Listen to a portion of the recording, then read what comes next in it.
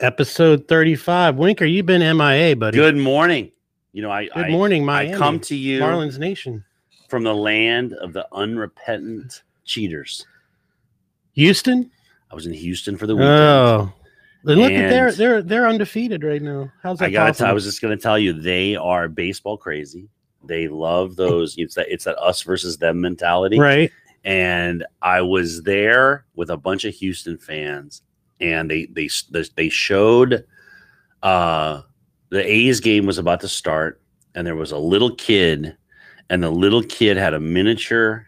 It just shows him on the screen. Mm-hmm. He has the miniature garbage can and a drumstick. Oh, sweet.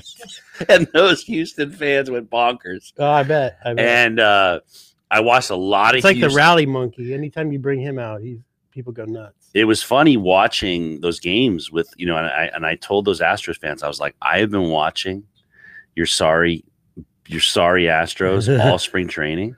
Yeah.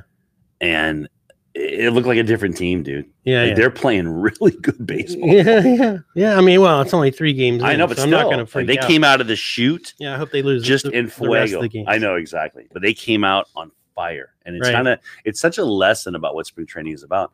And that brings us to our Marlins. You were there at opening day. I was there opening day, and then I had my buddy Jimmy Garcia come on, who was also there for that game. The stadium was awesome. The experience was really, really good. The problem with it is the masking situation while you're seated. I think once you're seated, you got to be able to take it off. And there was some policing of that going on.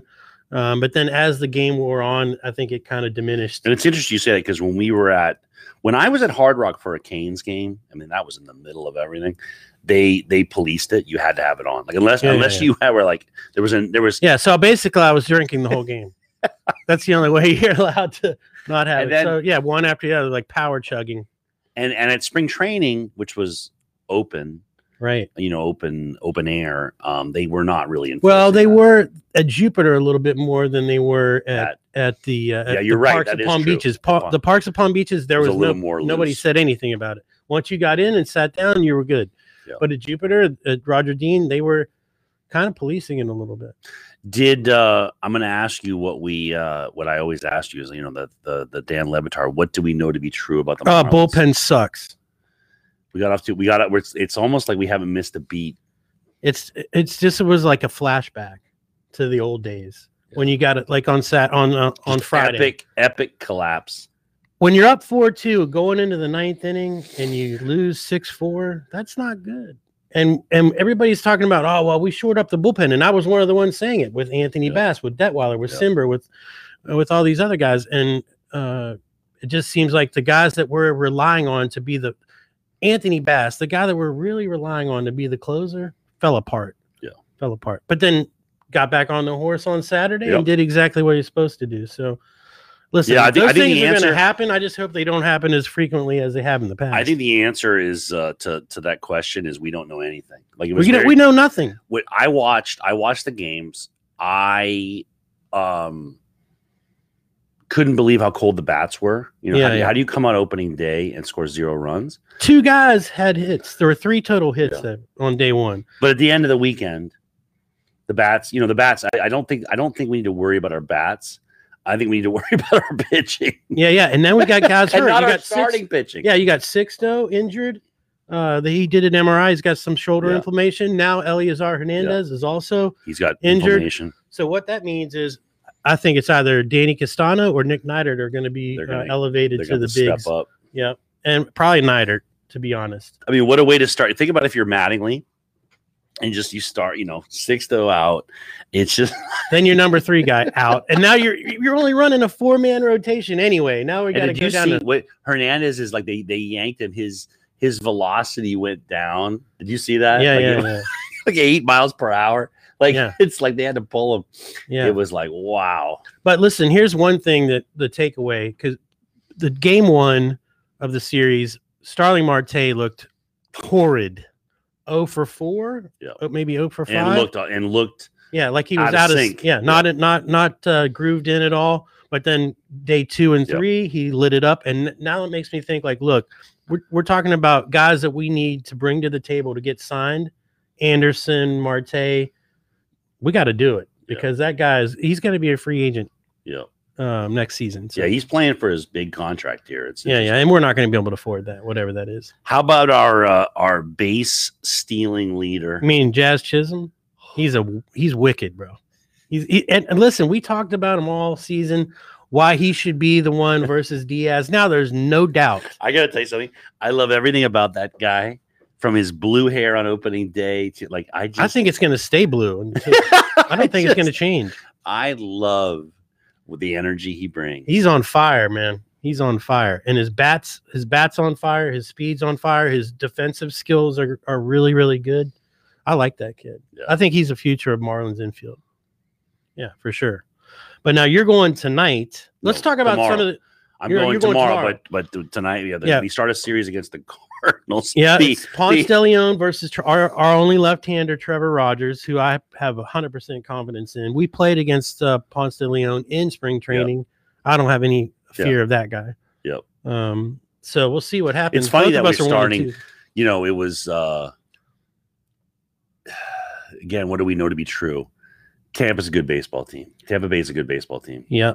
And the Cards are a good baseball team. Even though they have a bunch of no-name guys. Yeah. But their pitching is pretty good. And their outfield, Kiermaier's he's one of the best in the business in the outfield. I like that guy. What did you think watching Tampa Bay? What was your takeaway? They're the same team as they were last year. Yeah, they're good. They're gonna be a threat. Yeah. They're gonna be a threat. That's how I felt. I mean, not that we are, and no one has any interest in just like being competitive, but like we didn't get embarrassed by Tampa Bay, and Tampa Bay's a good team. And then I got to tell you, we got embarrassed on Friday. Yeah, well, with the collapse. But here's my thing: now we play the Cardinals, and if we get blown up by the Cardinals, like that will say something because we beat up on the Cardinals. Mm-hmm. We beat up on the Cards during spring training. Yeah. So what has changed? If we can't, like it'll be interesting to see. Well, what has changed is we lost 2 pitchers, so. That's a big change. But now we're going to go with Rogers, and then Sandy's going to pitch tomorrow. You'll get to see him. Look, both of those guys, Pablo Lopez and Sandy, in their outings, they went, 6? You're just confident. You're going to get 6 perfect innings. gems, but now you got to have the guys behind them to be able to. No, it's like a broken record. I mean, this is what it was last year. It was just, and then it's just cobbling together.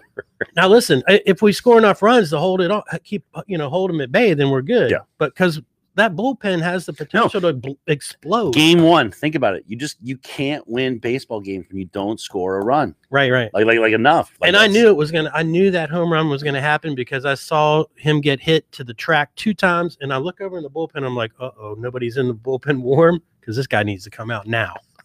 Yeah, I mean, I could have gone in there and not given up a bomb. Speaking of home runs, did you see Ohtani's? Yeah. He threw 100 miles an hour and then exit velocity, 106 or 116. And anyone listening needs to go get the video. Superhero. The sound of that hit, like pitchers should not make that sound when they hit the ball. No, that was unbelievable. That's what they say. He's like Babe Ruth that can throw 100 miles per hour. Like he really is. I got to tell you something. He's one of the most exciting, and he got hurt last year. He is. I have just been fascinated by him. I'm always fascinated when these stars come from the Japanese league. Like I just find it interesting. I think it's cool. And he is the real deal. And it's interesting because what they've been saying with him is what do you do with him? How do you bring him along? What do you want? What do you want from him? Mm-hmm. Because he's a unicorn. Who can he needs to be in the National League. Yeah, I mean, who can hit like that? Exactly, that's the thing. And now we're going to get rid of. It's funny to think about the big debate about the designated hitter. Right? Would you agree? A majority of baseball fans probably just want to go DH. Yep. And then here you have an Ohtani. I mean, I don't want to. I'm still a purist. I think pitchers. It's almost like if we're going to do it, wait till Ohtani's out of the league. Right. I want to see Ohtani bat. Right. Otherwise, you got to pinch hit him on his off days. No, he has been designated hitting. That's what I was saying. That's the thing about him as a pitcher is they were almost as a gimmick DHing him, right? Because he's a good DH, but it's too much, right? He's gonna get hurt. You don't want to risk the chance of losing that arm, pulling a hammy, running out a ground ball or something. But it is amazing. No It's doubt. a real treat to watch him. No doubt. So while you were gone, I had some pretty crazy guests. I had Jackson Mazur, the kid from Oregon, who's a big. He was awesome. He was in Arizona at spring training, watching some teams out there. You got to see a bunch of games. Really smart kid. Had Dave Arbetter. Yep. Lee Sterling. I had Dave Bruner from Chunks Smoked Fish. I saw him to come on to talk about tailgating with the smoked fish and conch salad and all that. And he's a big sports fan guy. And then I had Jimmy Garcia, who was at opening day with me on Friday to talk about that. And it was kind of like a technical difficulty show because he was driving up to somewhere. Yeah. He was in Orlando or some Orange County somewhere. So it was coming in and out. But that guy is a Miami-Dade College baseball guy. Yep. Really good ball player back in the day and is really knowledgeable about the game. So he's a good guy to bring on here and there. We can zoom him in or we can bring him in the studio, but he knows his baseball, and it's good to have another voice. Well, this week I'm going to get on. I'm going to have an Astros super fan on this week, and I'm going to have we're going to get Grabkowski to give us our long overdue Mets update. Okay. And I should have him on tomorrow because we're going to the game together. Yeah. Or maybe we'll do it on Wednesday. All right. After the game, so he can give you his impression. Yeah, and we got some open slots, so it could be in the afternoon or wherever. He can just zoom in and call or come into the studio, whatever. So tonight we got our lefty Trevor Rogers, who did not disappoint in spring training. Pretty confident in that guy. To get off baseball. Did I give some fake news when I posted that Bartolo Colon signed by that was actually posted somewhere? Yeah, that was funny. In my feed. I'm like, what? That's funny. He's in the Mexican leagues. Yeah. Like, doesn't he play for the Charros? Where what's his name? Exactly. One of those teams. Yeah, it's funny. That's one thing you see in Houston. It was funny when I was Kenny there. Powers played for the Charros. You see some Mexican ball caps. Guys have the Mexican League ball cap. They're pretty cool. I saw a guy with it. And then one of the people I was hanging out with, I can't remember what the connection was, but some family member owned a baseball team in Mexico for a while. She grew up watching like the Mexican League. To get off baseball for a second, did you see Gonzaga, UCLA? I did. What do you think? They got lucky to get out of that. Yeah. I got to tell you something. I loved that kid is awesome though. That 24. Yeah. What's his name? Yeah. Suggs. Yeah. Jalen Suggs, I think is his name. And I heard he was as good a football player as he is a basketball player. I know. It was really interesting watching that was, I mean, I saw my tweet, I wouldn't go this far, but people were saying like that was the best sporting event they'd ever seen. And it was good. It was very interesting seeing, like, I'm not a UCLA fan at all. And I love that dynamic of like Gonzaga was just dominant, and Gonzaga was it was constantly UCLA trying to hang on and fighting back. And I love that intestinal fortitude, or that, like, where do you get that from? Or like, you're down 8, you're down 10, and you just keep grinding it back. And it just made me think of these Marlins and what the season's going to be like for them. Like, they just got to show up every day. Yeah, we just got to get those arms healthy and get that bullpen. But here's the thing: is almost as a team, you almost have to recognize your weakness. Like, if you're a hitter, if you're Jazz, and it's like, we have to, like, you gotta get these stolen bases. You gotta get some runs. Small ball is going to be part of the game plan. You gotta help we know what our weakness is, and we gotta score runs. Right. And I gotta tell you, manufacture them whatever way we can. And watching Houston, like, just pile it on, man. Like, the big 8, they were scoring 8 runs a game, and it was really, it'll be interesting to see what these Marlins can do to put it together, because we're gonna have, I think, a redux of last year. Yeah. And the way that they were successful was scoring runs. However you got to do it. That's it. And so you got 6-10 start for the Marlins tonight. And then right after that, 9-10 start for 9:20. Then we got the basketball game. I got to tell you, when I heard that 9:20, when I heard that start time, it was funny being out, I was out in California, as you know, and it was funny, that 3-hour time difference makes such a difference, especially with the sporting events. And it's like, I sound like such an old man. Like, on a Monday night at 9:30, I'm going to bed. Oh yeah, It's amazing, crazy. So we'll be staying up late tonight. Good day for sports today. How did you feel being at the game? There was a lot of nationwide opening day return to normalcy feeling. Oh man, just to hear the ball hit the glove. to hear the bat hit the ball. Not that we hit it that much that day. Didn't hit it that much. Right. But seriously, just being back at the ballpark kind of gives you a little bit of hope that this is kind of finally subsiding and we're going to, move on to the next phase. So that's it. I'm looking forward to tonight's game at 6:10, and then you're going tomorrow.